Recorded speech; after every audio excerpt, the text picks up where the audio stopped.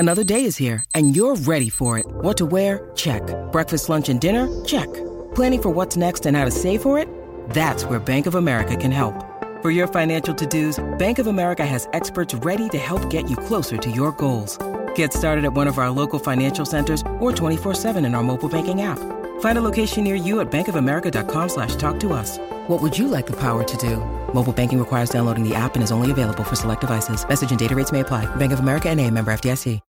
When you need mealtime inspiration, it's worth shopping Kroger, where you'll find over 30,000 mouth-watering choices that excite your inner foodie. And no matter what tasty choice you make, you'll enjoy our everyday low prices, plus extra ways to save, like digital coupons worth over $600 each week. You can also save up to $1 off per gallon at the pump with fuel points. More savings and more inspiring flavors make shopping Kroger worth it every time. Kroger, fresh for everyone. Fuel restrictions apply. Fashion emergency hotline. Help. I've got a hot date tonight and I need to look amazing. Just go to Old Navy. Old Navy? Yep, Old Navy's new Rockstar jeans have built-in sculpt to make your bod look va-va-voom. Tell me more. Right now, all jeans are on sale up to 50% off, including kids' jeans and new men's jeans with built-in flags. 50% off? That's right. I think you and your jeans will be very happy together. Jeans that sculpt at an incredible price? I think I'm in love. Thanks. Don't thank me. Thank Old Navy. Valid 8/11 to 8/24. Select styles only.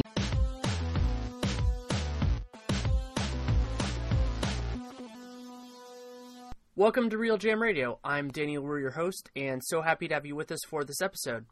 As I said last week, I am going to have other episodes interspersed within the division capsules, and this is an example of that. I wanted to talk with Derek Bodner. He is the 76ers insider for Philadelphia Magazine. He also has a great background as a draft expert from Draft Express, and also he writes for the USA Today on draft issues. And the Sixers are such a fascinating team now because the last time we talked was before even the lottery. And, of course, they won the lottery, drafted Ben Simmons, got Luau and Korkmaz as well. So we talk about those guys and how they looked in Summer League and Korkmaz's future. But we also start with Joel Embiid, who I think is one of the most fascinating players in the league. And then also go through, of course, the Nerlens Noel, Jahlil Okafor situation. I would say the whole conversation is worth listening to. Those of you who enjoy timestamps, those should be available. The conversation itself runs about an hour 15, and this week we are sponsored by Blue Apron, an absolutely fantastic food delivery service that will change your life if you open yourself up to it. I've really enjoyed it. You go to blueapron.com/realgm, and now into the conversation with Mr. Bodner. Thank you so much for coming on. It's my pleasure. I think a good place to start is the piece that you wrote this week, which I think hit on something that is hard to grasp in certain ways for people who are a little bit outside the Sixers organization, but it is dealing with the uncertainty surrounding Joel Embiid. How are you kind of dealing with the idea of the potential best player on the Sixers also being the most uncertain? Well, I think it's gotten a lot easier this summer because now you have Ben Simmons, and you don't want to call Ben Simmons a fallback plan, but even if Joel Embiid doesn't work out, you still have a really high-level talent, whereas in the past, I think when they drafted Jahlil Okafor, I know I wasn't 100% sold on him being a franchise-level player, having that kind of impact. I wasn't sold on Nerlens Noel developing into that.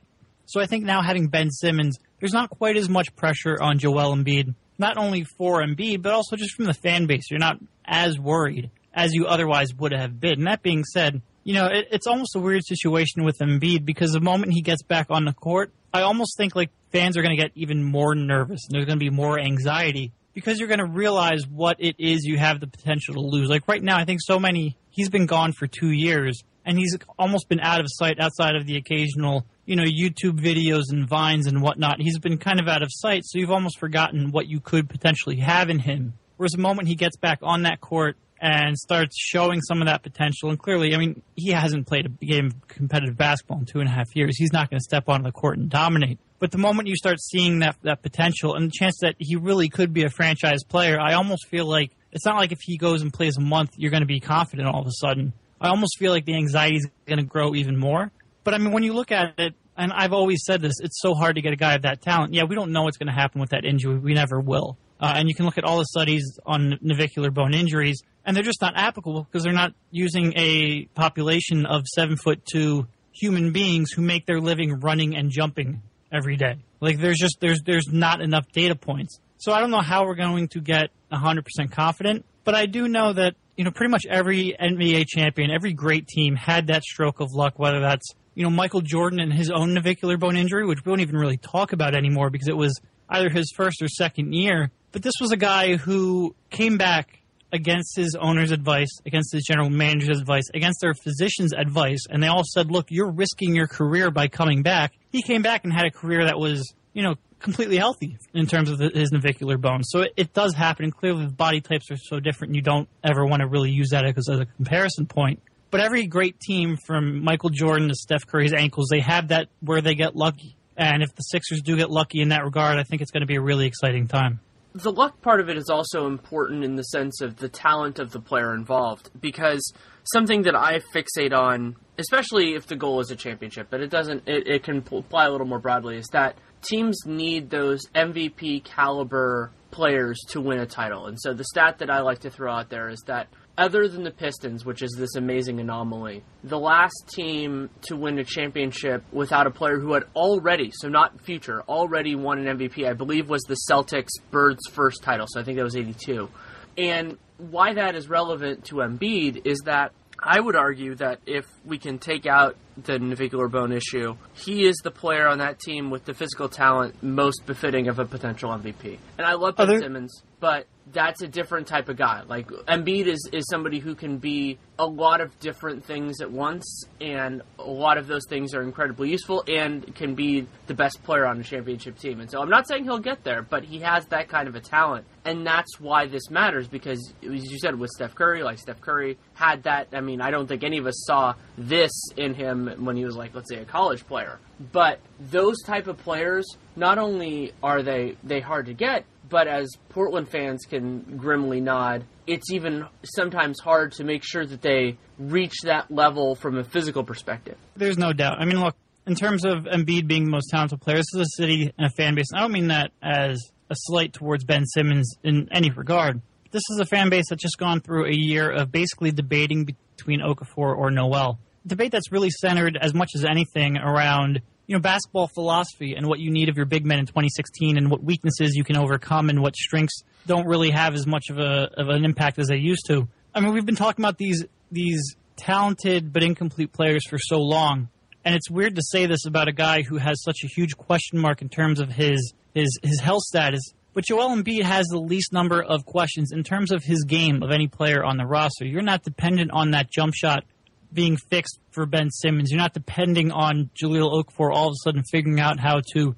make the quick and precise rotations you need as a big man in today's NBA, losing the weight he would need to lose in order to really be, light on his feet and be able to rotate like that. You're not worried about Nerlens Noel developing a jump shot and improving his hands and developing really an offensive game at all that's not based out of lobs and dunks at the rim. Joel Embiid doesn't have to make any major jumps like that. He just has to continue to grow. I mean, look, the way he improved during his freshman season at Kansas was something I've never really seen before in a prospect. And a lot of times you can have Kevin Pelton on, and he'll tell you that a lot of times the second half performance for a college player isn't really indicative of, growth as a player as much as it is just, a hot streak. And sometimes we overvalue that. But you saw Joel Embiid try stuff week by week that he wouldn't have tried the previous week. You saw passing out of the post that he just wasn't capable of. You saw dream shakes going on throughout the season. And you talk to the people who worked with him, and I've talked to trainers that worked with him, and they're like, look, we've never had to show this guy a move twice. Like, we show him a move, he practices it, and he has such great natural athleticism and talent and coordination that he just gets it. And he's a very natural athlete, which is something to say when you're considering he's 7'2", 270-plus pounds. You just really hope. I mean, like I said, the moment he gets back on that court and you start seeing this, not against a 6-foot trainer or against a one-on-none setting, but when you start seeing it in game action, it's that anxiety level is going to be really high, but that excitement level right now is really high as well. Part of what makes Embiid so tantalizing for me, and I think we'll go in this direction after this, is you don't have to make the same choices with him. So there's been this kind of idea of the death of the big man in the NBA and all this stuff about how it's changed. And I mean, Draymond Green at center has certainly affected parts of it.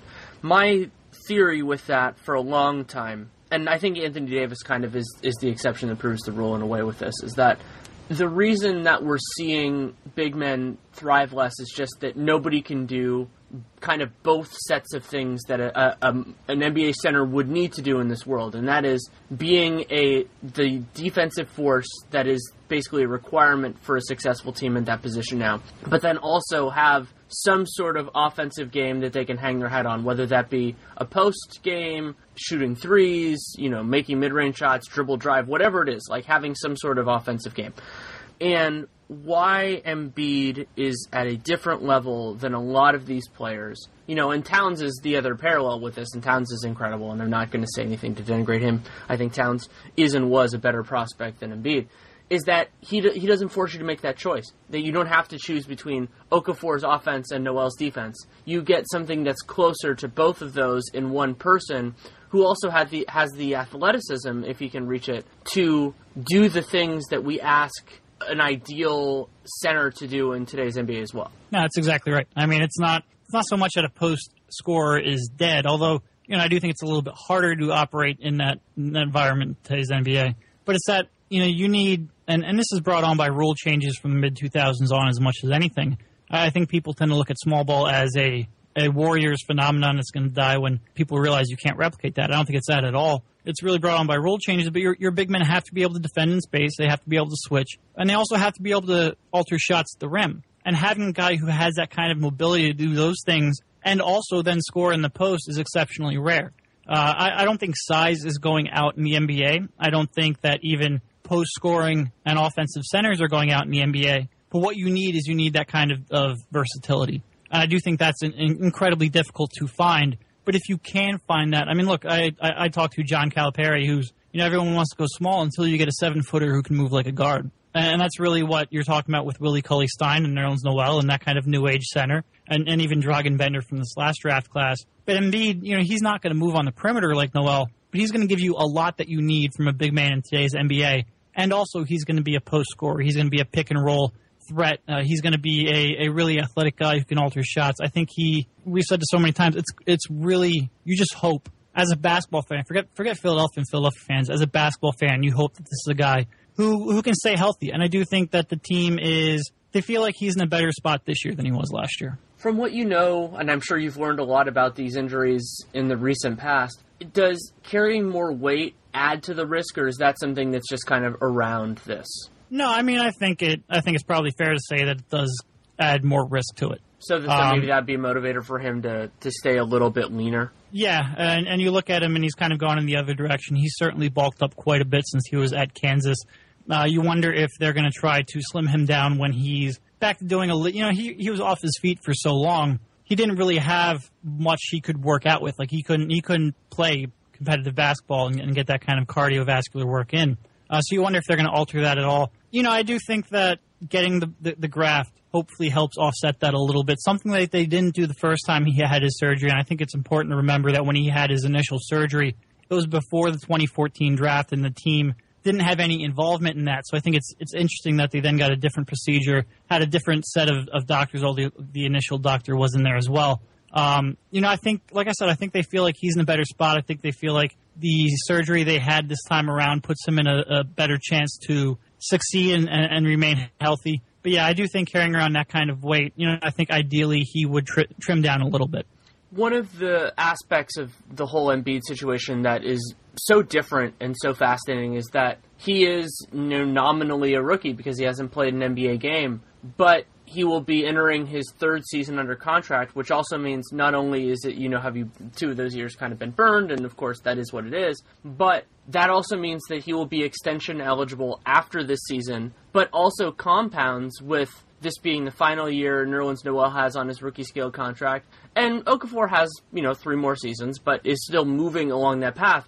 So the Sixers are getting closer to where the rubber meets the road in terms of having to make bigger decisions involving those players. Yeah, I mean, how many rookies in NBA history have been extension eligible after their rookie season? And certainly when you're talking about a top draft pick, it's a really awkward situation because after 1 year, you're going to be sitting there. You're not going to be completely confident over his long-term health anyway. There's almost nothing that could happen right now over the course of 12 months to give you 100% confidence that there's not going to be a recurrence in this foot injury. And B, how much can he really show over a rookie season where they've already admitted that, they're going to bring him along slowly, where, back-to-backs, things of that, they're probably going to look to rest him, where he's probably not going to start off playing heavy minutes. There's just not a whole lot that I think can happen. I don't think he's really – I don't think an extension next year is really going to be on the table. But even after 2 years, how confident can you be after 2 – it's going to be fascinating to watch them navigate this situation. And look, I mean, if he has shows anything and he's remotely healthy over the next 2 years and he shows the kind of talent that he has, I don't think there's any question that they're going to look to extend him. I mean, you don't put this much time, this many resources into him with the belief that he has that kind of talent and then let him go when he hits free agency just because there's no chance he could prove it. But it's going to be, when you're looking at the extension, there's going to be a little bit of risk and a little bit of concern. I don't think there's any real way to prevent that. Realistically, to me, I don't see a way that you would extend him before, So I think he's a great player, sort of like Festus Ezeli in the way where you wait it out and you see where they are at that point, and that does carry more risk. Maybe if he's as awesome as we both hope, he'll, maybe then he'll sign a 3+1, so 3 years plus a player option with someone else. Maybe they even change those rules in the next CBA, but I think you have to take that risk because you still have match rights, and there's so much uncertainty that I don't really see there being an incentive to doing that. And what was part of the reason, and a great example of this is DeMarcus Cousins, is with extending somebody even at a high level is to make them happy. I think Joel would understand that they can't do that with him considering his precedent. Right. No, I mean, I think if the way you handle this is you let him go into restricted free agency and you get as much information as you can before you're forced into a decision. Yeah. Derek and I have talked a lot about uncertainty on this podcast, and something you can be very certain about is the quality of Blue Apron. For less than $10 per person per meal, you can get an amazing quality of ingredients and build cooking confidence. It's something that's very important to me as the son of two very talented chefs who had no experience really in the kitchen, but I liked food, was this peril of how can I make it myself? And there really is no substitute for learning it through hands-on experience. And so there are a multitude of different things. Blue Apron actually doesn't repeat a meal within a year. So you get great options all of the time, and it's something that I look forward to every single week. I've learned how to make new things. Cooked salmon fillets this past week and actually learned how to flake salmon, which is something I've never really done before. And it was excellent quality and amazing sauce. Again, it's high quality ingredients. They give you the recipes, they give you the techniques, so you can build your own versions of it moving forward, and you can build a repertoire, and that's so important. And to make it even better for you, you can go to blueapron.com/realgm, and you can get 3 meals for free, and that includes free shipping. And so you can try it out, see if you like it as much as I do, and I'm confident that you will. blueapron.com/realgm. Now back to the conversation. So I love the way that this happened with the two of us, because we talked before the lottery. I think it was a couple of weeks before the lottery. And we were talking about, the guys that you thought were the most interesting. And you brought, and of course we talked about the big guys. And then after we got through, I think it was 4 or 5 players, you're like, you just impromptu mentioned one of the other guys that you liked was Timothy Luwawu. And I was beyond excited for you when he was available at, what was it, 22? 24. 24. So instead of starting with Simmons, let's start with Luwawu. Yeah, I had him really high, rated really highly, and it's kind of a little bit of a function of this draft class. I wouldn't say I look at him as a future star. I think he probably maxes out as a role-playing starter, which is weird to say when you have a guy ranked in your top 10 in this draft, but I had so many questions with everybody else in that range, and I looked at him and I said, look, the amount of development he's going to have in order to become that two-way starting caliber wing player just isn't all that much. He has to continue to get a little bit more consistent on his three-point shot. He needs to improve his decision-making, and he needs to really pick up his recognition, both offensively and defensively. And I thought those were all areas that were realistic to see him improve upon. I think when you look at some of his numbers last year with Megalex, I think you can look at his efficiency and really be concerned. And I think you can look at his decision-making and you can see where that inefficiency came from. But that's such a unique team and such a unique system. And they give their guys so much freedom But I think it maybe made him look a little worse than he would have in terms of the statistics. I think he wasn't dissuaded from taking some of those pull-up jumpers that you would kind of dissuade him from. He was given a bigger role than he would have, but he's so athletic. He can get up and down the court so easily. He has been making progress on that jump shot. He has a defensive profile, and I think he can cut off the ball too. So I think when you take him off of that role where he was asked to do too much, and now you put him next to Simmons and allow him to really use his athleticism and move off the ball, I think he can develop into a piece. And really that's all I was looking for, was a two-way piece at that spot. You know, I like him. I think he's going to look bad at times, and I think he's probably going to be brought along slowly, even though he is, I think, 21 years old. But I think that if he buys in and if he really embraces the role that they're going to ask him to play, I think he can be a real solid contributor.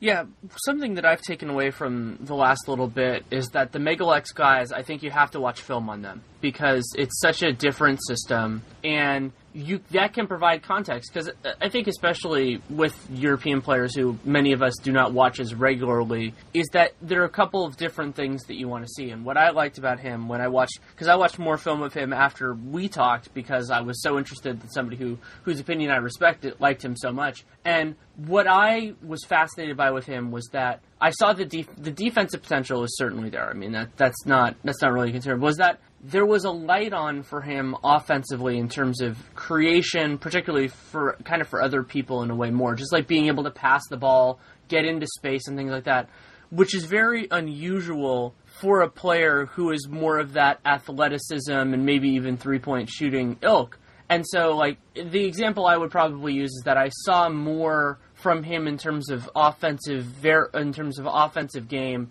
than somebody like KJ McDaniels, who is a phenomenal athlete and I think has disappointed in the NBA, partially because he doesn't have, for whatever reason, I don't know why, he doesn't seem like he plays with the crazy motor he needs to, but also because he didn't have that kind of savvy to make his offensive game make sense. Yeah. No, and I think that's fair, and I think the KJ comparison, and not really that's a comparison, but one interesting thing that held KJ back is his ball handling. And I think that's something that Timothy is going to have to improve upon over the next couple of years. But even so, just to be that role player that I think I was talking about, it's so much going to come down to decision-making, being in the right places defensively, taking the right shots, developing that corner three. And like I said, I think there's a very low threshold that he has to improve upon in order to be that role player. Yeah, I certainly think that's fair. And I mean, so like you said about the decision-making, the ball handling, and the passing and the vision, I think he has some of that. And again, when you have a guy like Ben Simmons creating, you're going to get a lot of second and third pass opportunities. And having a guy like that, even if you're never going to ask him to create off the dribble or create at a high level, just having a guy like that who can make good reads and has the court vision to see those next opportunities, I do think that can be a part of his game too. Yeah, I typically use this phrase referring to a big man after the catch on like a pick and pop, but 2 dribbles and a good decision. If you can do that at really with any frequency, it just helps. It doesn't necessarily mean, they should run the offense through you or they should do all this stuff. It's just that allows things to flow a lot better. And while I love him in so many other ways, I think Danny Green is a good example of how that can be a problem, especially when a player is a 2-guard, that you need a certain amount of creation just overall outside of your primary ball handler. And while, of course, Danny Green is a wonderful player and still worth playing, if he could do that, if he could do 2 dribbles and a good decision more regularly, he would be even better. Yeah, absolutely. And I think that's something that when you look at Sarge, too, that he can do almost in a, Draymond Green has kind of taken this role to a level that nobody's ever seen it before.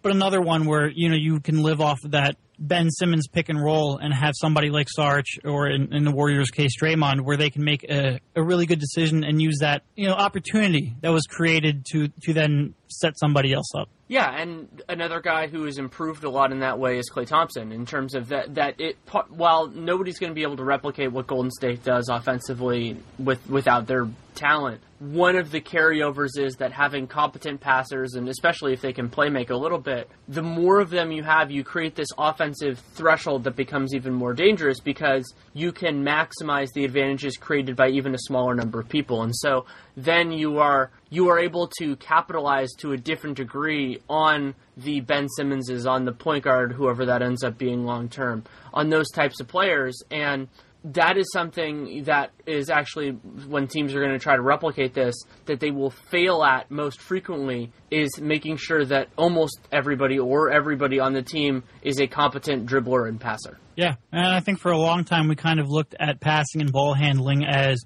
kind of overlapping skills, and maybe you wouldn't get that benefit. But it's more ball dominance and getting these guys who are off-the-ball players but who can also make those secondary reads.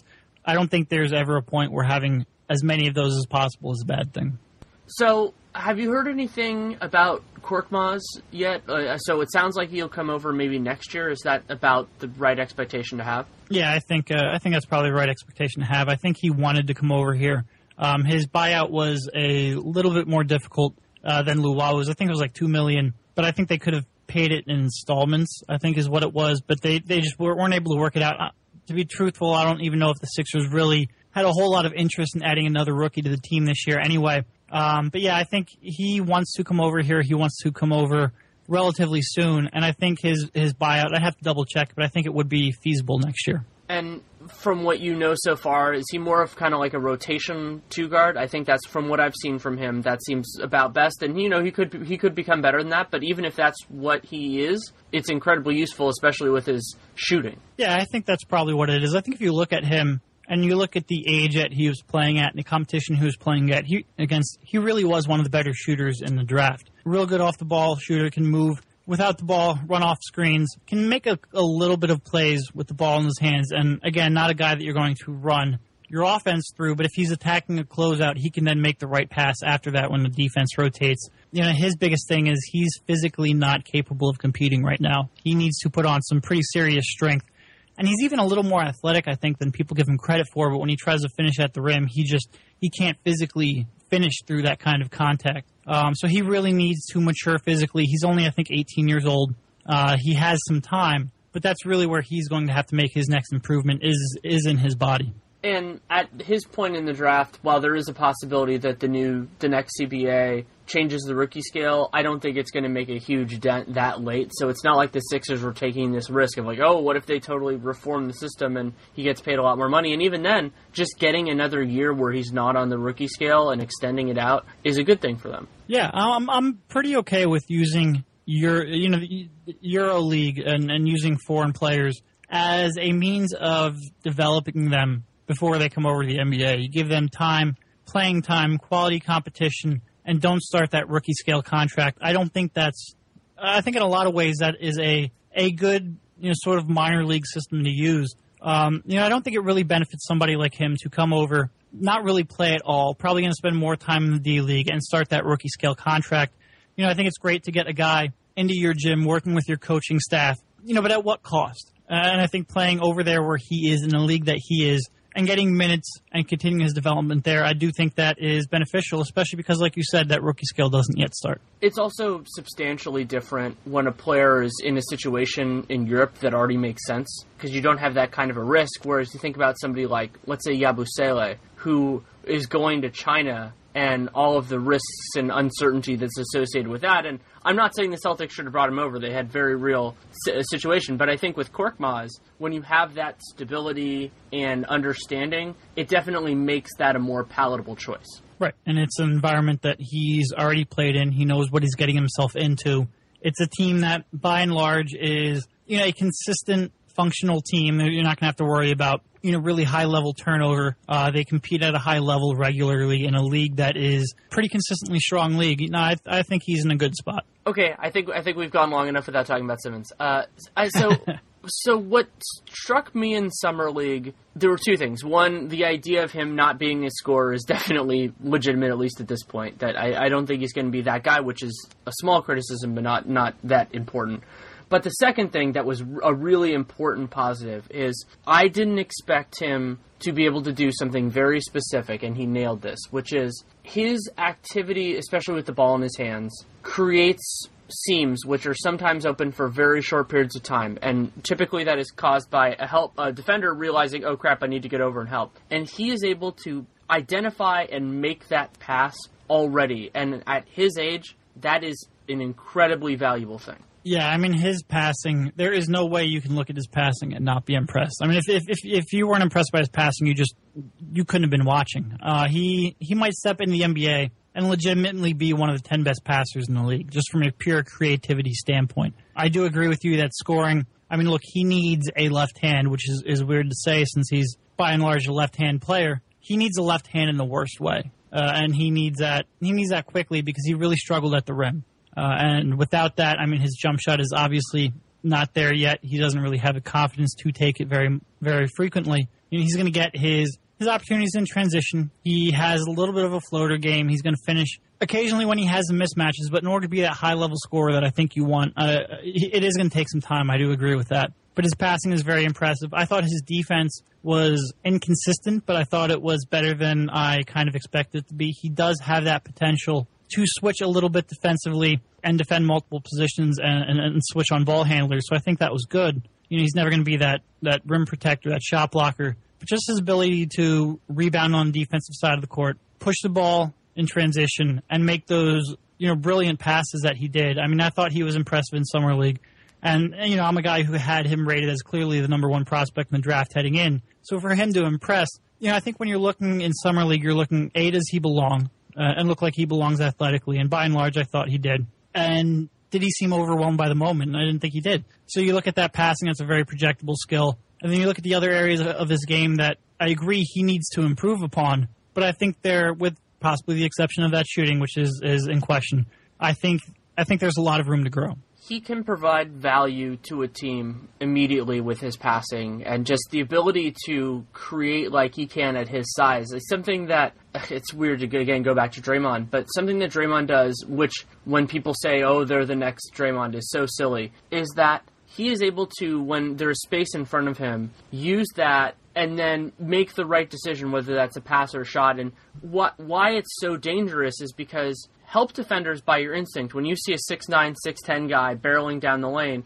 your instinct, if you're a good defender, is to go over and help out. Like, that's what you're supposed to do. And Draymond, a lot of times, actually, the guy who was best at this with was Festus Ezeli, was he would read that move and then lob it. And that's a great thing to do. And what I love about it is that you are using an opponent's training, skill, and instincts against them. And while you would love for Simmons to be able to also handle the situation when a player, let's say, has the scouting report on him and stays back a little bit to score then, because when they come over eventually to do it. But what he can do right now is already incredibly useful. You know, I think you made a great point on player instincts. I mean, how many times do you see a left-handed player, and everybody knows it? I mean, I spent, you know, so many years watching and covering Thaddeus Young, and everybody in the world knew he didn't have a right hand at all. Like, not at all. Everybody still gave him his left hand, and he took it every time because instinctively players shade people to their right hand. And when you say that with a guy driving like that, you know, yeah, it might be easy for us as, you know, people watching the game and analyzing shot locations, say, all right, give him that shot, meet him at the rim, and just play 10 feet off of him. But when you're in that situation and maybe you run a high pick and roll and another defender has to rotate over, you're not thinking that. You're thinking, I have to go stop this guy. And when that defense does rotate, he sees the court as well as anyone. This is partly where his size, he can see over the defense. He doesn't really get his angles blocked at all. I mean, he just makes these creative passes, and a lot of the pre-draft process, and probably the part that I like the least, is player comparisons. And you're always getting comparisons leading up to the draft, and one of them that was being made was Magic Johnson. And on the one hand, it's unfair, and it's always unfair when you compare a rookie to a Hall of Famer.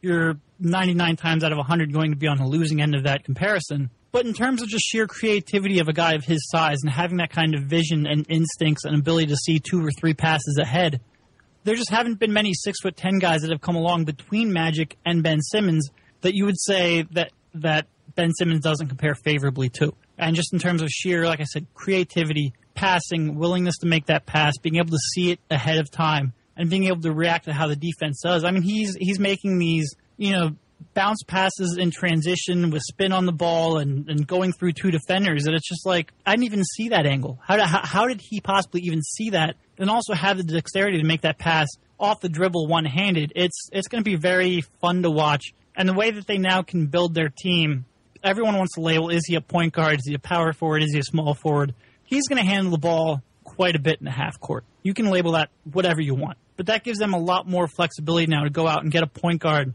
and get perimeter players who can space the floor and who can really play off of his strengths. And it's going to be, they really have a piece to build around now. They do, and there are a couple of different thresholds that Simmons has and will need to make, and one of them, which incidentally, though this is unfair to him, I think about Doug McDermott for this, is will the player be good enough offensively that you can justify having him guard the other team's less dangerous forward defensively? Because you need to reach a certain level of productivity and usefulness as a starter. Of course, it's different if you're a backup. Jamal Crawford's a great example of that. You need to reach a certain level to be worth that sort of a decision. And I think Simmons is closer than maybe even I expected to being worth that. And so that is a part of when you're thinking about team building that is important. Because then if let's say that's what you want to do, your ideal, and of course ideal is not necessarily what's going to happen, because even if you have perfect opportunity, identification of players and everything else, supply is an issue, that you can look for something a little bit different in his forward partner. And I think that's a really useful aspect of Ben Simmons, is that if he can reach that level offensively, then you can think about it in a very different way, and the Sixers, fortunately, have a ton of remaining assets to make that happen, if that is the evaluation they make. Yeah, and by the way, a really strong point guard class coming up with guys who play the game very differently.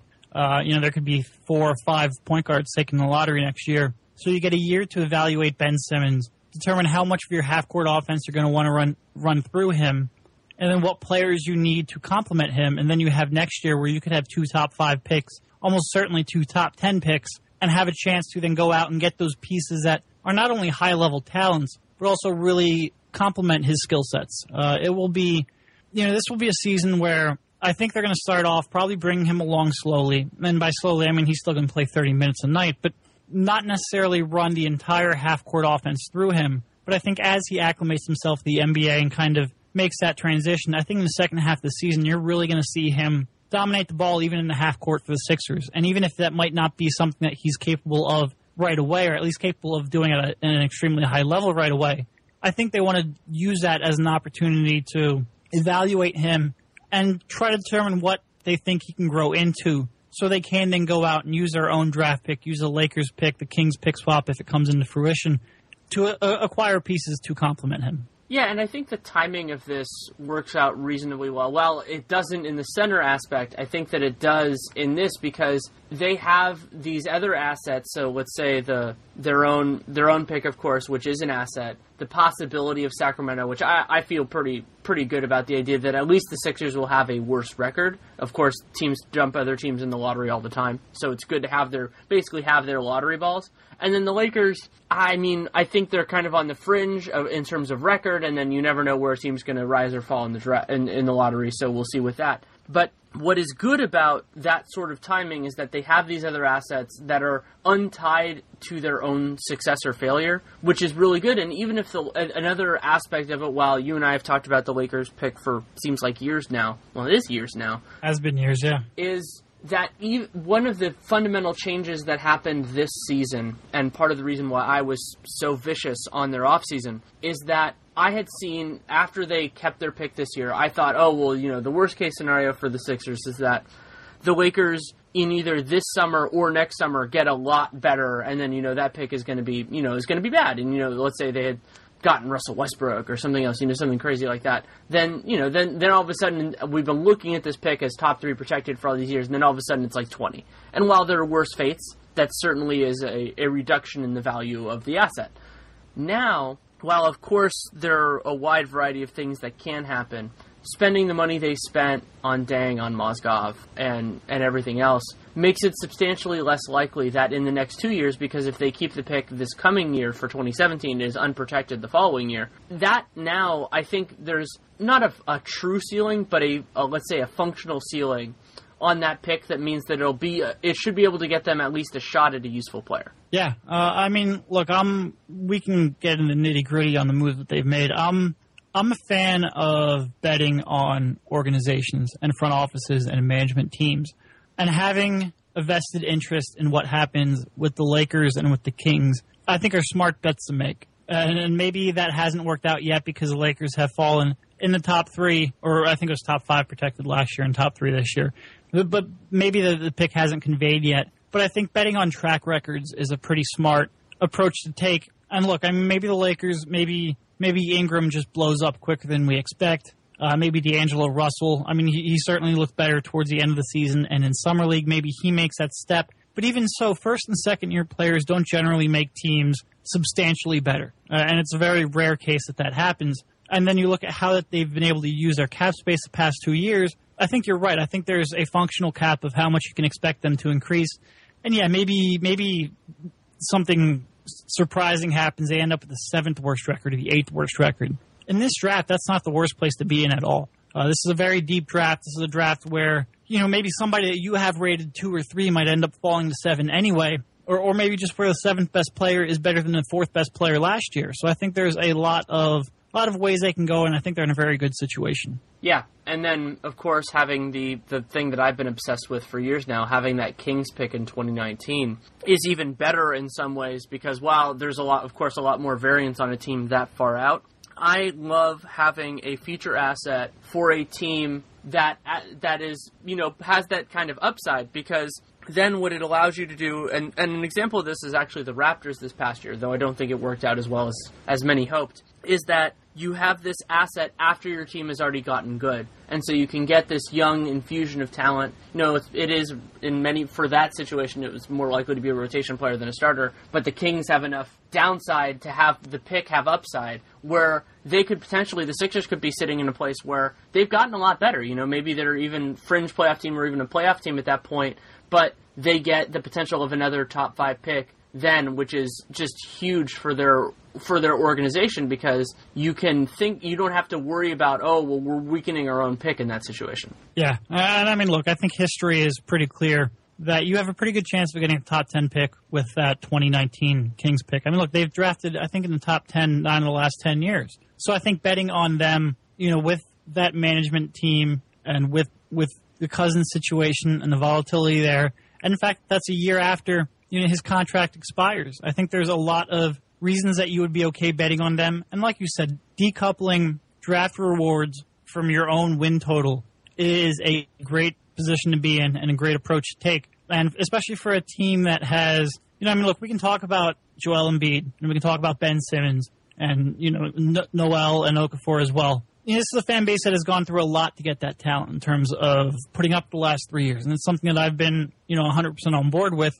because I think the reward is worth it. But you can continue to get similar rewards over the next 3 years, even as you improve. I think that's a great position to be in, and for a fan base that has gone through so much, I think that's important for them as well. Where are you right now on Saric? Because I like him quite a bit. What concerns me at this point is just the potential fit with Simmons. I think Saric loves having the ball in his hands. But if they can make it work in terms of either staggering their minutes a little bit and, sharing the ball, adding that level of talent with both of those guys is certainly a huge thing for a team that, and this is something we've seen throughout the league, is that when you have a franchise that's just really bad, you just need to add a lot of NBA caliber players. So that part of it is a huge positive, but it will be challenging to make that work. Yeah. I think offensively, first of all, I think Saric that jump shot has to be legit. And it was legit last year for Efes. I think he's going to have it's going to take a little bit of effort to translate that to the NBA line. You're talking about a foot or two further back. I think there's going to be a slight adjustment there. He might come in and maybe shoot, if he shot, 37, 38% with Efes last year, he might shoot 32% this year, just as he kind of gets his bearing straight. I think the biggest thing with that shot is it's a little bit slow. And there's a difference between making shots and spacing the floor. And I don't think defenders really worry about sagging off of him to help because it does take so long to get off and they feel like they can recover. So I think speeding that up is going to be a priority for the coaching staff. But if they can make that shot into a real weapon that spaces the floor, then I think those two can work a little bit offensively. And like we said earlier, I don't think having multiple ball handlers and multiple decision makers is really a problem as long as those players can then play off the ball as well. And I think Saric at least has a potential down the line to be that, even if he's not day one. The question for me is really defensively.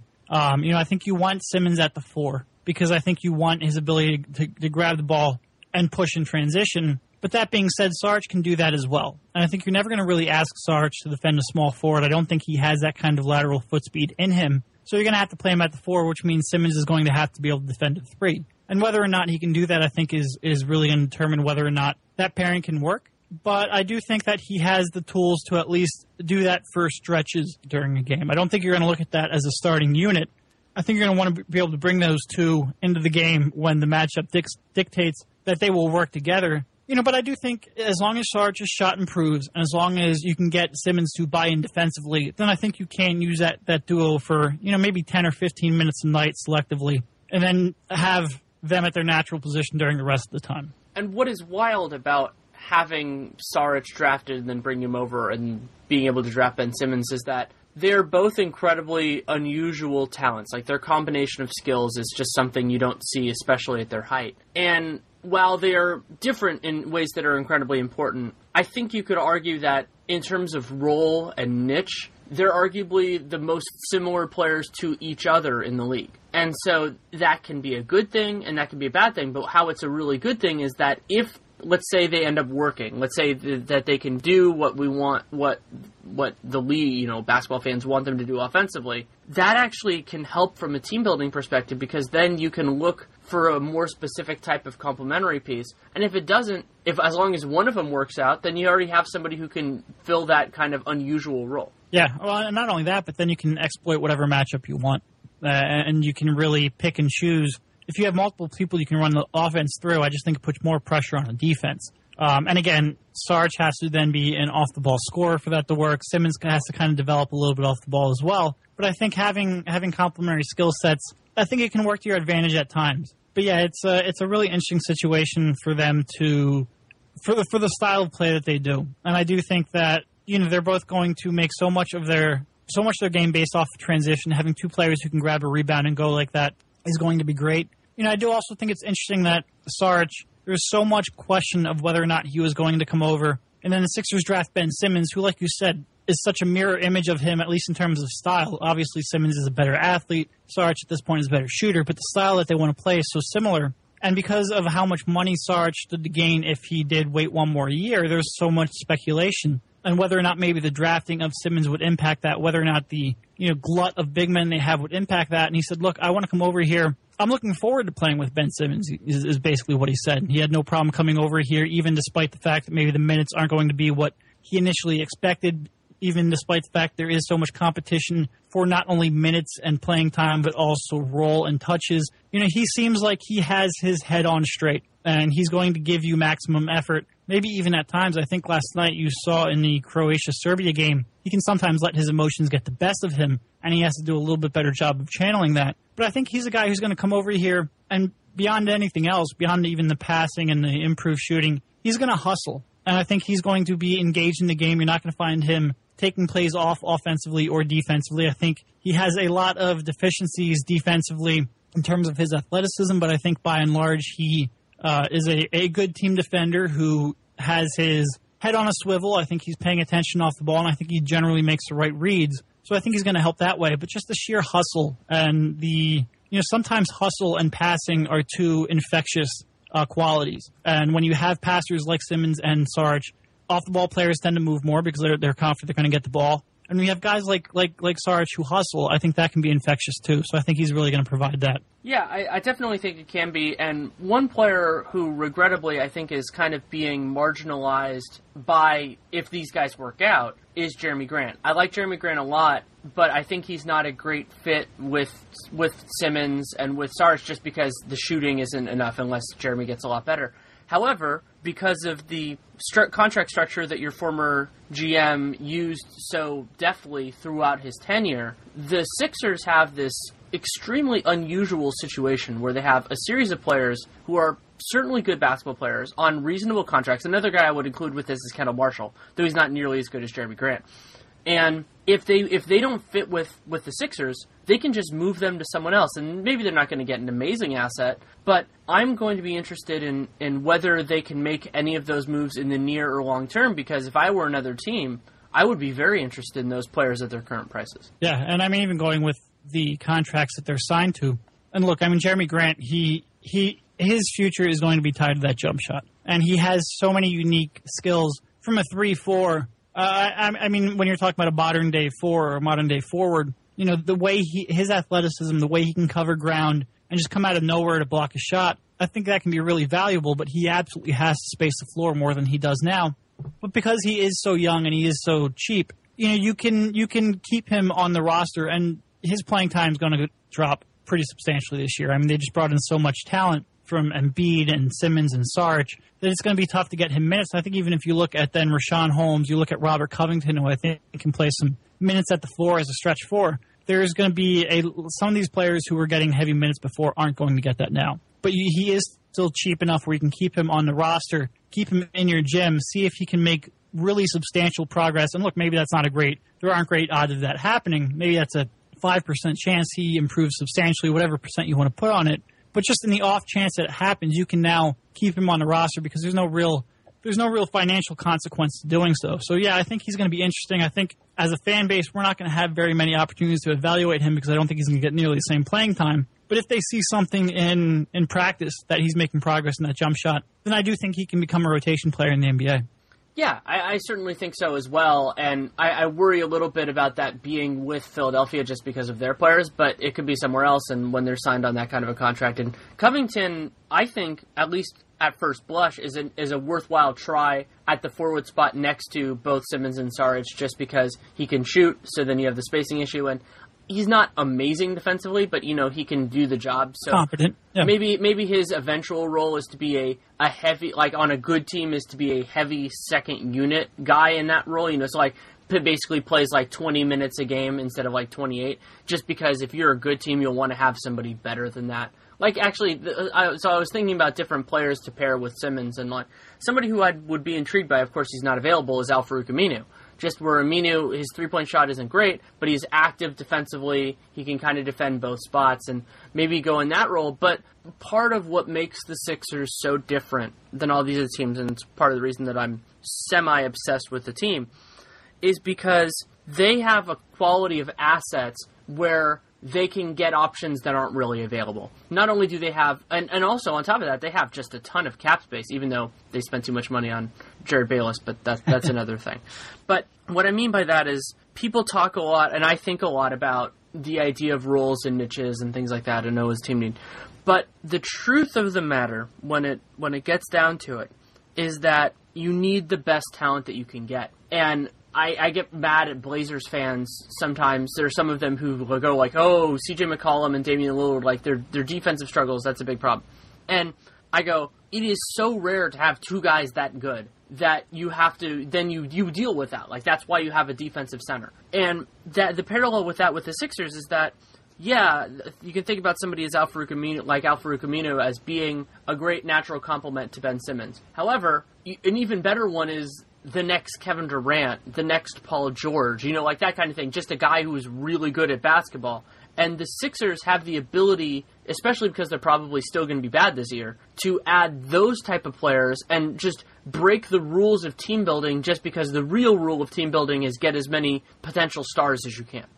Yeah. Yeah, and I mean, I think it's, with Simmons and Embiid, and then with those two high-level draft pick next year, and with the Kings pick in 2019, there's a real opportunity. And obviously a lot of things have to go right, from Simmons developing to Embiid staying healthy to those picks ending up near the top of the draft but not all the way up so that the Lakers pick conveys. But they're in a real position where they can add talent at a high level real quickly. And I think it's going to be really interesting whether or not they're able to successfully do that, whether or not they're able to get – I mean, we went this far in this – we're 56 minutes in. We haven't even talked about Noel and Okafor, whether or not they're able to get value with those two who are almost afterthoughts now that you have Simmons and Embiid on the roster and healthy, knock on wood. Whether or not you can get any value for those two, whether or not you can make the right decisions then when these picks do convey, which is a really big part of it too. Successful teams always mesh that luck with correct decision-making to really form something special.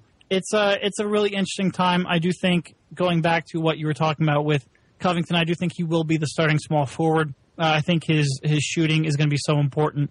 And also, I think it'll be interesting with him. I mean, look, he's a guy who he shot 38% from the field last year, but he still had like 54% true shooting, which really shows you how much his game is based on the three-pointer. I think like 70% of his attempts were from three. And for somebody who's so dependent on that, he didn't get very many open looks because the Sixers couldn't create anything in the half court. I mean, look, at one point in, clutch situations, I think Ish Smith had like a 37% usage rate. It was absolutely incredible. So seeing him with more legitimate talent that can create shots for others will be interesting as well. There's a lot of pieces now. They spend so much time not worrying about how pieces fit together. But now that you kind of have those two players to build around, transitioning away from that mindset and that philosophy to now trying to find players who can complement Simmons and Embiid's skill set, it'll be really interesting. And they have so many resources to now go out and get second and third and fourth level pieces that if these two players do work out, it could be, for a fan base that has gone through so much, it could be a really exciting time. And one of the challenges for them is that they're incredibly cheap now, and having players like what Saric did, having 4 years on rookie scale contract under team control, those players aren't going to get expensive for a little while. But Nerlens Noel will, because whether or not he reaches the heights that were always a possibility with him, part of the reason I had him, I believe, number 1, maybe number 2 in that draft class. I think I had him number 1 because his defense potential is through the roof. The problem in terms of Noel is that this upcoming free agent class just doesn't have many defensive centers. So all you really need are 1 or 2 teams to fall in love with his ceiling, and he'll get a ludicrous offer. So that does change the way that you think about him now. Of course, Embiid also does too. So where are you with Noel, let's say, for the next 6 months to a year? Well, I think for me, the bigger concern isn't so much that Noel could get paid, because I think ultimately rim protectors and guys who can switch on the perimeter defensively and switch pick and rolls and cross match in transition, I think those guys by and large get paid, and I think Noel has a chance to develop into one of the better ones in the league. My biggest concern is that he may never be able to play his natural position, and if Embiid works out, you're always going to be you're not going to put Embiid at the 4, because Embiid can be not only a similar level shot blocker to Noel, but a much better defensive rebounder, and he doesn't have quite the same versatility that Noel has, because he just doesn't move quite as quickly on the perimeter.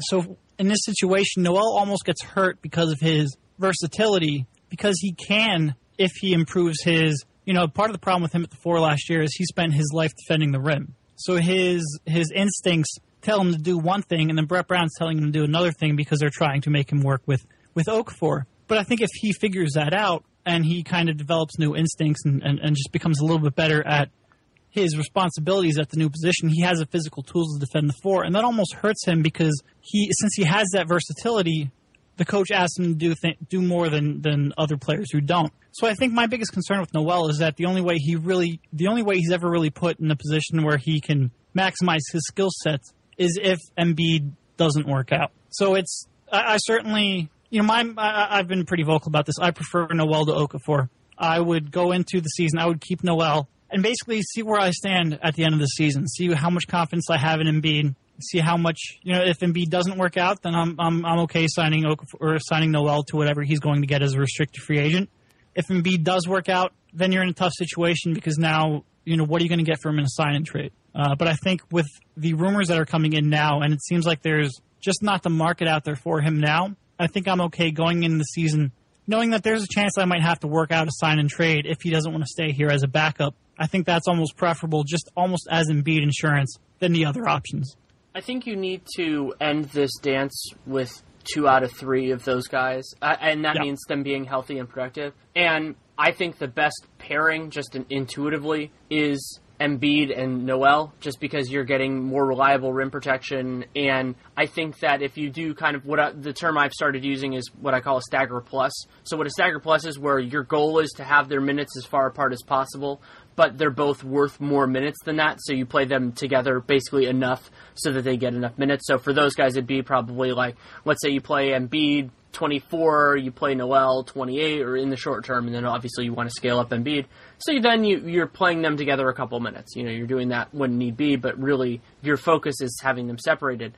Okafor doesn't complement either of them nearly as well. However, you need to keep Okafor around for the time being, because if Embiid doesn't work out, or if Noel leaves or gets too much money to be unpalatable, then that's your 2. And so I think that's the solution. And the other exception to that, because they have so many draft assets, is you always want to be listening to see if somebody makes a ridiculous offer. And I don't expect it. I wrote a piece for the Sport News recently about how I think the center market is oversaturated, and I think that runs against the Sixers for this, but helps them to a degree with Noel.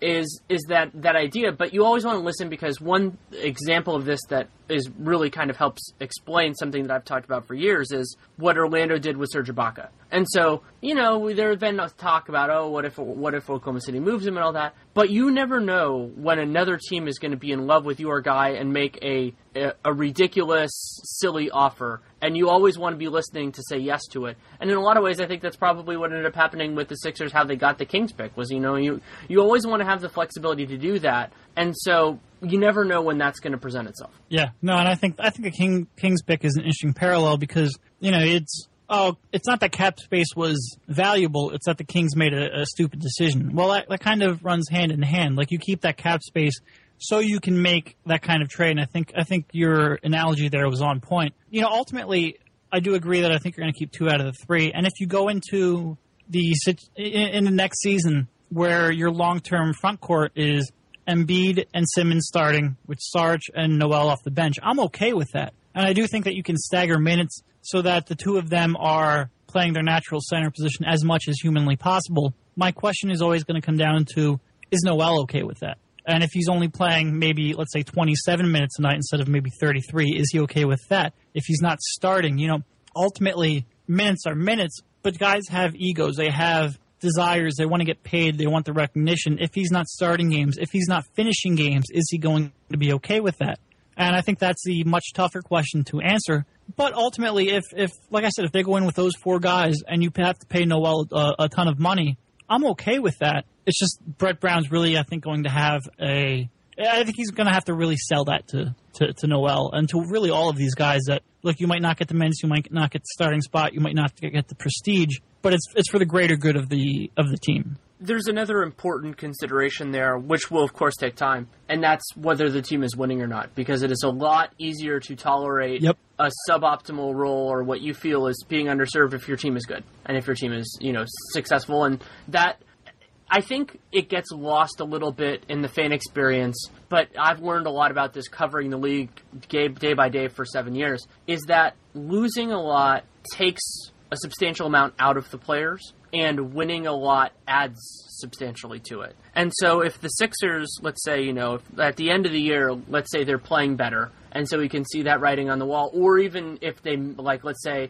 he gets a reasonable offer, they match it, but Noel's still going to be back up and go through all that, but then they start out the 2017-18 season strong, is then you kind of see it a little bit differently. Then it's, okay, I'm getting paid my money, I got my market value, and look at this, I'm on a good team. And I think that's part of what made it hard for a guy like Eric Gordon, who got matched in a situation he didn't want, and then was on a team that was just not that good. And so if Noel can get into a better situation than that, it's not perfect. A guy always still wants to maximize his role and all of that kind of stuff.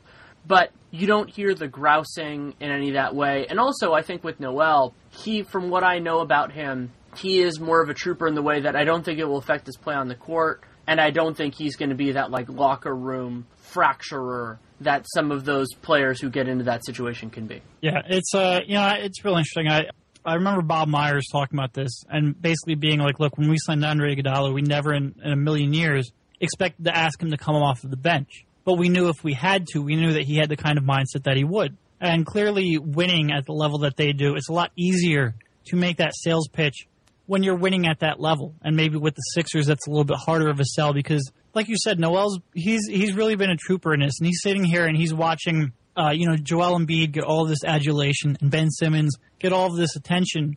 Meanwhile, he's gone through the entire 3 years, 2 as a player, 1 rehabbing an injury. He's gone through all of the losing, all of the bad point guard play. He's tried to play the 4 to accommodate Okafor. Is he okay with all this? Is he okay kind of taking a back seat to these other 2 highly talented guys who also play the positions that he's been playing over the past 2 years and in Embiid's case, his whole life? That is a question that I'm not sure any of us right now can answer fully. I think we can try to read into Noel's actions, read into his interviews, but hopefully the team has a really good read on that situation too, because if you are going to extend him either now or in the offseason, match him as a restricted free agent, you have to know whether or not he would be able to make these kind of sacrifices long term. And I think that would be a really interesting question, because I do think they have a chance to improve. I don't think it's necessarily like they're not going to come out this year and win 40 games, but I think they have a chance to show improvement and show that they're building something. But you have to make a leap of faith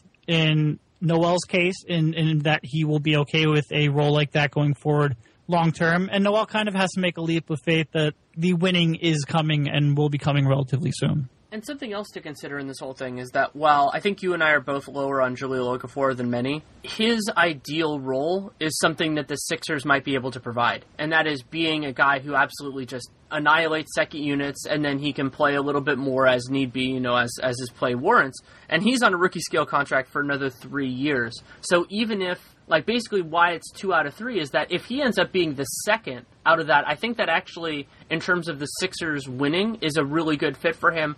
And there are a couple other teams that could acquire him, even on that rationale, or that have the flexibility, that if he can grow into something greater than that, they can accommodate, but if he doesn't, then he can be useful to them for that. Yeah, and I think, we've all read and written about post scorers and second team play, mashing second units. But how many of those are willing to do that a year into their career? Especially a guy like Okafor, who has, had so much success throughout his basketball career and, just led Duke to that national championship, came in, just averaged 17 as a rookie, as a number 3 overall pick. He might not be at a point in his career where he would be willing to accept that kind of what he would see as a demotion. So I think a lot of what the Sixers have to do right now and the waters that they have to navigate, it's almost, working through these guys and convincing them of what's best for them long term, and really almost being, you don't want to say managing egos, but almost being like a psychiatrist in that regard, and selling them on things that they might not naturally be willing to accept. It would be really interesting whether or not either of those two guys would take that lesser role. Yeah, it will be important. And to a degree, with a guy on a rookie scale contract, you can force it, but you don't really want to. You don't want to be that team that kind of does that, especially when the Sixers want to be a player eventually in free agency. And so the more positive relationships you have, the better. And something I wanted to talk about a little bit before we end this is just the idea of where this is going. And have you had any time really to look at the 2017 draft class yet? A little bit. I do not go to as many high school events as I used to. This is where covering these Sixers full time has kind of chipped away into that. But yeah, I've seen them a bit. Is there anybody that's really stuck out to you so far? First of all, I think Harry Giles is at this point very underrated, just because of the injury issues he's gone through the last couple of years. But if he comes out and has an injury-free season, I think he has a world of talent. I think he could be that next great big man. But Markelle Fultz, I really love, and he's kind of young for the class, but I think he's really blossomed over the last 12 to 18 months, and I think he has a chance to be a really well-rounded player. He has that flashy creativity, but I think his jump shot has improved. He has that athleticism. He has that ability to really see the floor and pick his spots. I like him. He's probably right now my front runner. Obviously, you have a lot of other point guards from Dennis Smith, who is just an elite athlete. The French guy that I'm not even going to try to pronounce his game. De'Aaron Fox, another really elite athlete. There's a lot of players who, depending on your needs and depending on your preference, and especially in this point guard class, where you're going to have a lot of different players who have a lot of different strengths and style of plays, I think it's going to be a fun class to watch out. I would say right now my favorites are Fultz, Jackson, and Giles. Yeah, I've actually seen all three of those guys. Well, not play in person. I've seen Giles interact with people because he was still recovering from his injury. Another player who I don't necessarily love for the Sixers, but I just really like, actually he might work, is Jason Tatum. And yeah. I talked with Tatum at the Hoop Summit because I was really impressed with him, and they had a little bit of availability, and so I kind of thought, I'll take the opportunity to talk to one of these guys. And my theory with Jason Tatum is that he'll be a kind of a new age 4. He's going to play the 3 at Duke. And so I talked with him a little bit about that, and just kind of because that's my pet theory with him. And what he said is he's like, well, I'm not going to get the opportunity to play that very much at Duke, considering the forwards and centers that they have. And that's fine. I think that's actually can be a good thing. And the parallel for Tatum might be in that way is Aaron Gordon spending a year at the 3, which he's going to do this year in Orlando, for better or for worse. And that Tatum, if he can get closer to his ceiling, he could actually be a really awesome fit with a guy like Ben Simmons. And Josh Jackson, I don't love him as much as some people do, just in terms of when I saw him play actually a real high school game at Prolific Prep. He didn't pop in the way that you want to see those like super elite guys, but if he falls a little bit, like let's say they get the Lakers pick and that's around 5, it would be hard to do better than that, because he's a guy who I think can be useful on the ball, off the ball. His jumper is decent enough that will work, and you start to build this team that just has so much talent if you could get somebody like Josh Jackson with the second pick as opposed to the first pick. Yeah, no, and I think Tatum's going to be a really interesting guy to watch too. I think right now he's a little bit kind of dependent on that mid-range game. I'd like to see him extend that a little bit more confidently out the three-point line, because I do think at times he struggles at the rim, and I think especially as he makes that jump in competition, he might struggle a little bit more.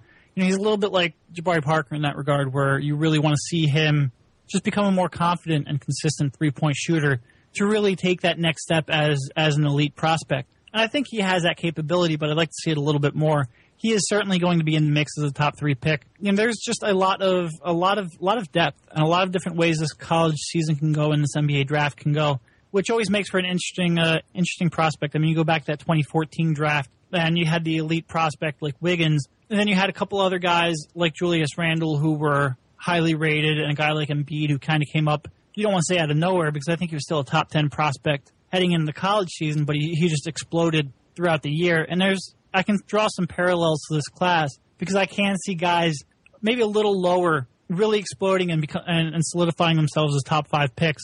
And there's a lot of depth in this draft. I think it's going to be fun to watch.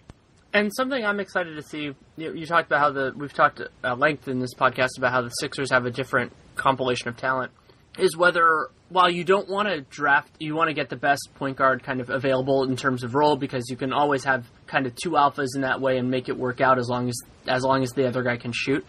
But whether one of these point guards resonates as a potential guy who can play really on and off the ball, and actually a guy who might fit that is Alonzo Ball, who's going to go to UCLA, because if you can find somebody who can thread that needle, it might in some ways be better. I don't think that's what they should prioritize in terms of picking somebody, but if you can find it, it would be wonderful to get in this class, especially because they'll be cost controlled for so long. Yeah, no, he's another really interesting prospect, and a guy who, a lot of guys have varying opinions of. Some guys absolutely love him, some guys have him rated a little bit lower, but he's another one of those guys who right now may not be talked about as a top 5 pick, but he could certainly fly up. Yeah, certainly could. Anything else you want to discuss?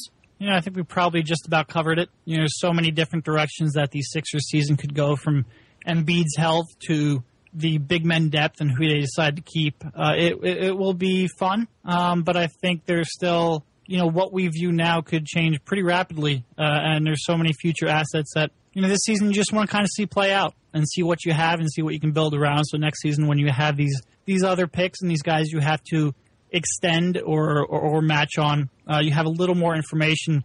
I think Sixers fans have been kind of had this belief in what was going on, and I think now they've finally started to get that luck where they can see that reward. And right now you build on that and you get as much information as you can. I think it's going to be a fun time.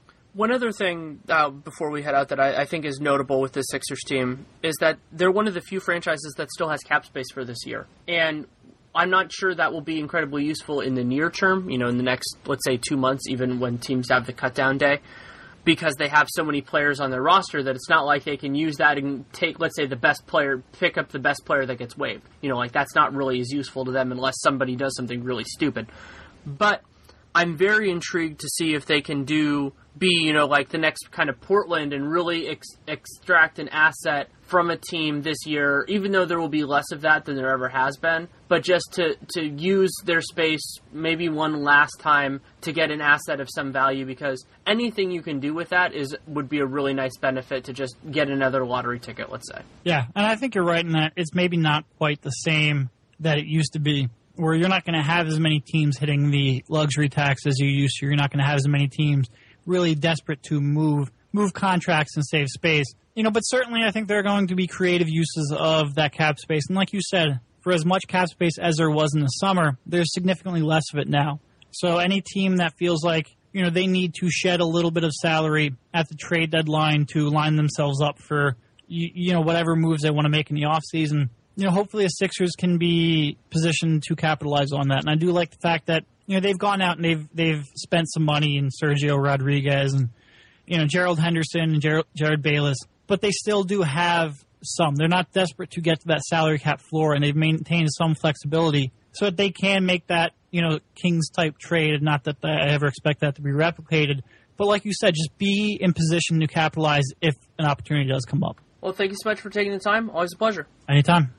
Thanks again to Derek Bodner for taking the time to come on. You can read him at Philadelphia Magazine, and you can also read him. He does some NBA draft work for USA Today and college basketball work for Draft Express. You should also definitely follow him on Twitter at Derek Bodner NBA, DerekBodner NBA. He's actually really close to 16,000 followers, so hopefully this podcast can help push him over that limit, though of course he doesn't need our help to get more. He deserves it all on his own. And it was great talking with him. The Sixers are just so fascinating because of the amount of options they have and the high-ceiling players now that they've added Embiid, hopefully, and Ben Simmons. And, we'll see how their role players work out and what they do with their cap space. But I think their situation is really fascinating. And it's been a fun time. Nate Duncan and I have been doing some Olympic work. And we also started the project we've been working on for a couple weeks now about the best and worst contracts since the lockout. We did 2011 to 2013, and then we'll do 14, 15, and a little dash of 16 at some point in the future. We also, of course, have talked Olympics. And we'll keep on doing that. I'm not totally sure if I'm going to do a Real GM Radio Olympic recap. I think it will depend on what happens and what that really means moving forward. It might end up being a small piece of a bigger thing, just working on that. And of course, the division capsules, so that is a off-season interview and season preview. Those will continue for Real GM Radio. I'm working on the guests. Most of the guests are actually lined up. Just some of them wanted to wait a little bit after the Olympics, later in the off-season, all that sort of thing. And then I still have a couple more to line up. But it's going to probably be 2 guests per episode unless there are late cancellations. So that's a lot of fun. There's something that I really do look forward to. And also, of course, working on a bunch of other stuff. I did an interview with Celtic Stuff Live, which is a podcast in the CLNS radio family, which I am thrilled to be a part of with Real Jam Radio, and you can, of course, use their app. And we did an interview, which is something I've wanted to do for a little while, about kind of my place in the business and everything like that, and how I got here, going from law school to sports writing to doing it full-time. So definitely give that a listen. I've tweeted out a couple times. It's also on my Facebook page, which is Danny Leroux NBA. So you can take a look at it. I think you'll enjoy it. It's, I wanted to do that, and I'm also going to write a piece at some point in the near future whenever I have free time about that kind of a thing and giving some advice. And because I get asked it a lot, and I honestly don't have the time to write up something new every time. So if I could have a piece to point to say, hey, look here, I think that would be very useful, not only for me, but for everybody else who wants that. And I always do want to take that step to help push people in the positive direction and give them the opportunity and the knowledge that I have gleaned through these years. And yeah, it's been a lot of fun to do that. I will be bringing a lot more content. Hopefully, I'm going to take a little bit of a break, but still going to write for Sporting News, The Athletic, bringing back CBA Encyclopedia for Real GM in the near future. I have some ideas. I've just been so busy with everything else, and a lot of other really fun stuff coming down the pipeline. So you can always reach out to me. I read everything, respond to as much as I can. Twitter, Danny Leroux, DANNY, email DannyLerouxNBA@gmail.com. I really do appreciate the feedback, positive, negative, in between. But if it's going to be negative, and it can be, no problem with that, have it be constructive. Because if it's just, if it's just negative, I can't really do much about it. But if it's, hey, you can do X, X, Y, and all that kind of stuff.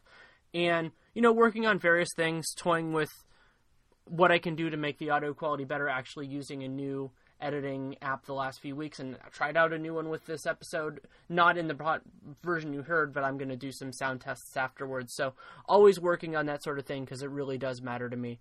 So also a very important thing that you can do with this podcast and any other one, you can download every episode just to make sure you get that, leave a rating and a review, and make actual references to people, people that you think will enjoy it, because this is as small of a world as it feels like podcasting is at some points, there are a lot of ears that we don't reach, especially because while RealGM is an amazing platform and I'm thrilled to have it, there are a lot of people who have bigger megaphones, and that makes it easier to find it. And so if you think this is something that is worth somebody's time, recommend it. And that's, of course, one of my goals in everything that I do.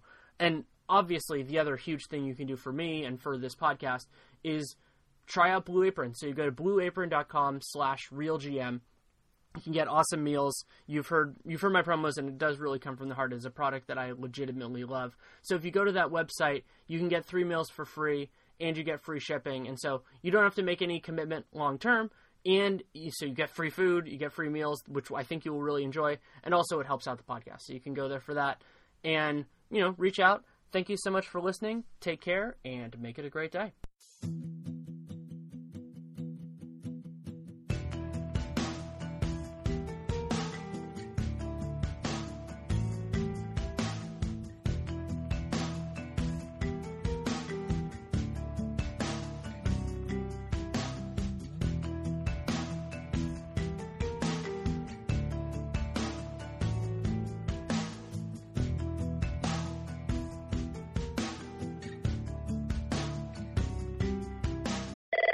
Fashion Emergency Hotline. Help. I've got a hot date tonight, and I need to look amazing. Just go to Old Navy. Old Navy? Yep, Old Navy's new Rockstar jeans have built-in sculpt to make your bod look va-va-voom. Tell me more. Right now, all jeans are on sale up to 50% off, including kids' jeans and new men's jeans with built-in flags. 50% off? That's right. I think you and your jeans will be very happy together. Jeans that sculpt at an incredible price? I think I'm in love. Thanks. Don't thank me. Thank Old Navy. Valid 8/11 to 8/24. Select styles only.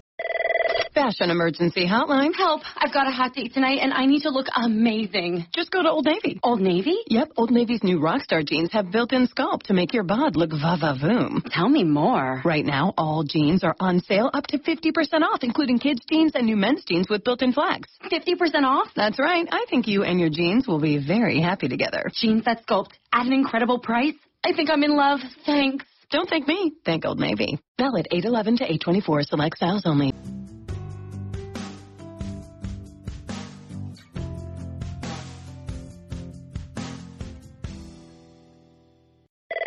Fashion Emergency Hotline. Help. I've got a hot date tonight, and I need to look amazing. Just go to Old Navy. Old Navy? Yep, Old Navy's new Rockstar jeans have built-in sculpt to make your bod look va-va-voom. Tell me more. Right now, all jeans are on sale up to 50% off, including kids' jeans and new men's jeans with built-in flags. 50% off? That's right. I think you and your jeans will be very happy together. Jeans that sculpt at an incredible price?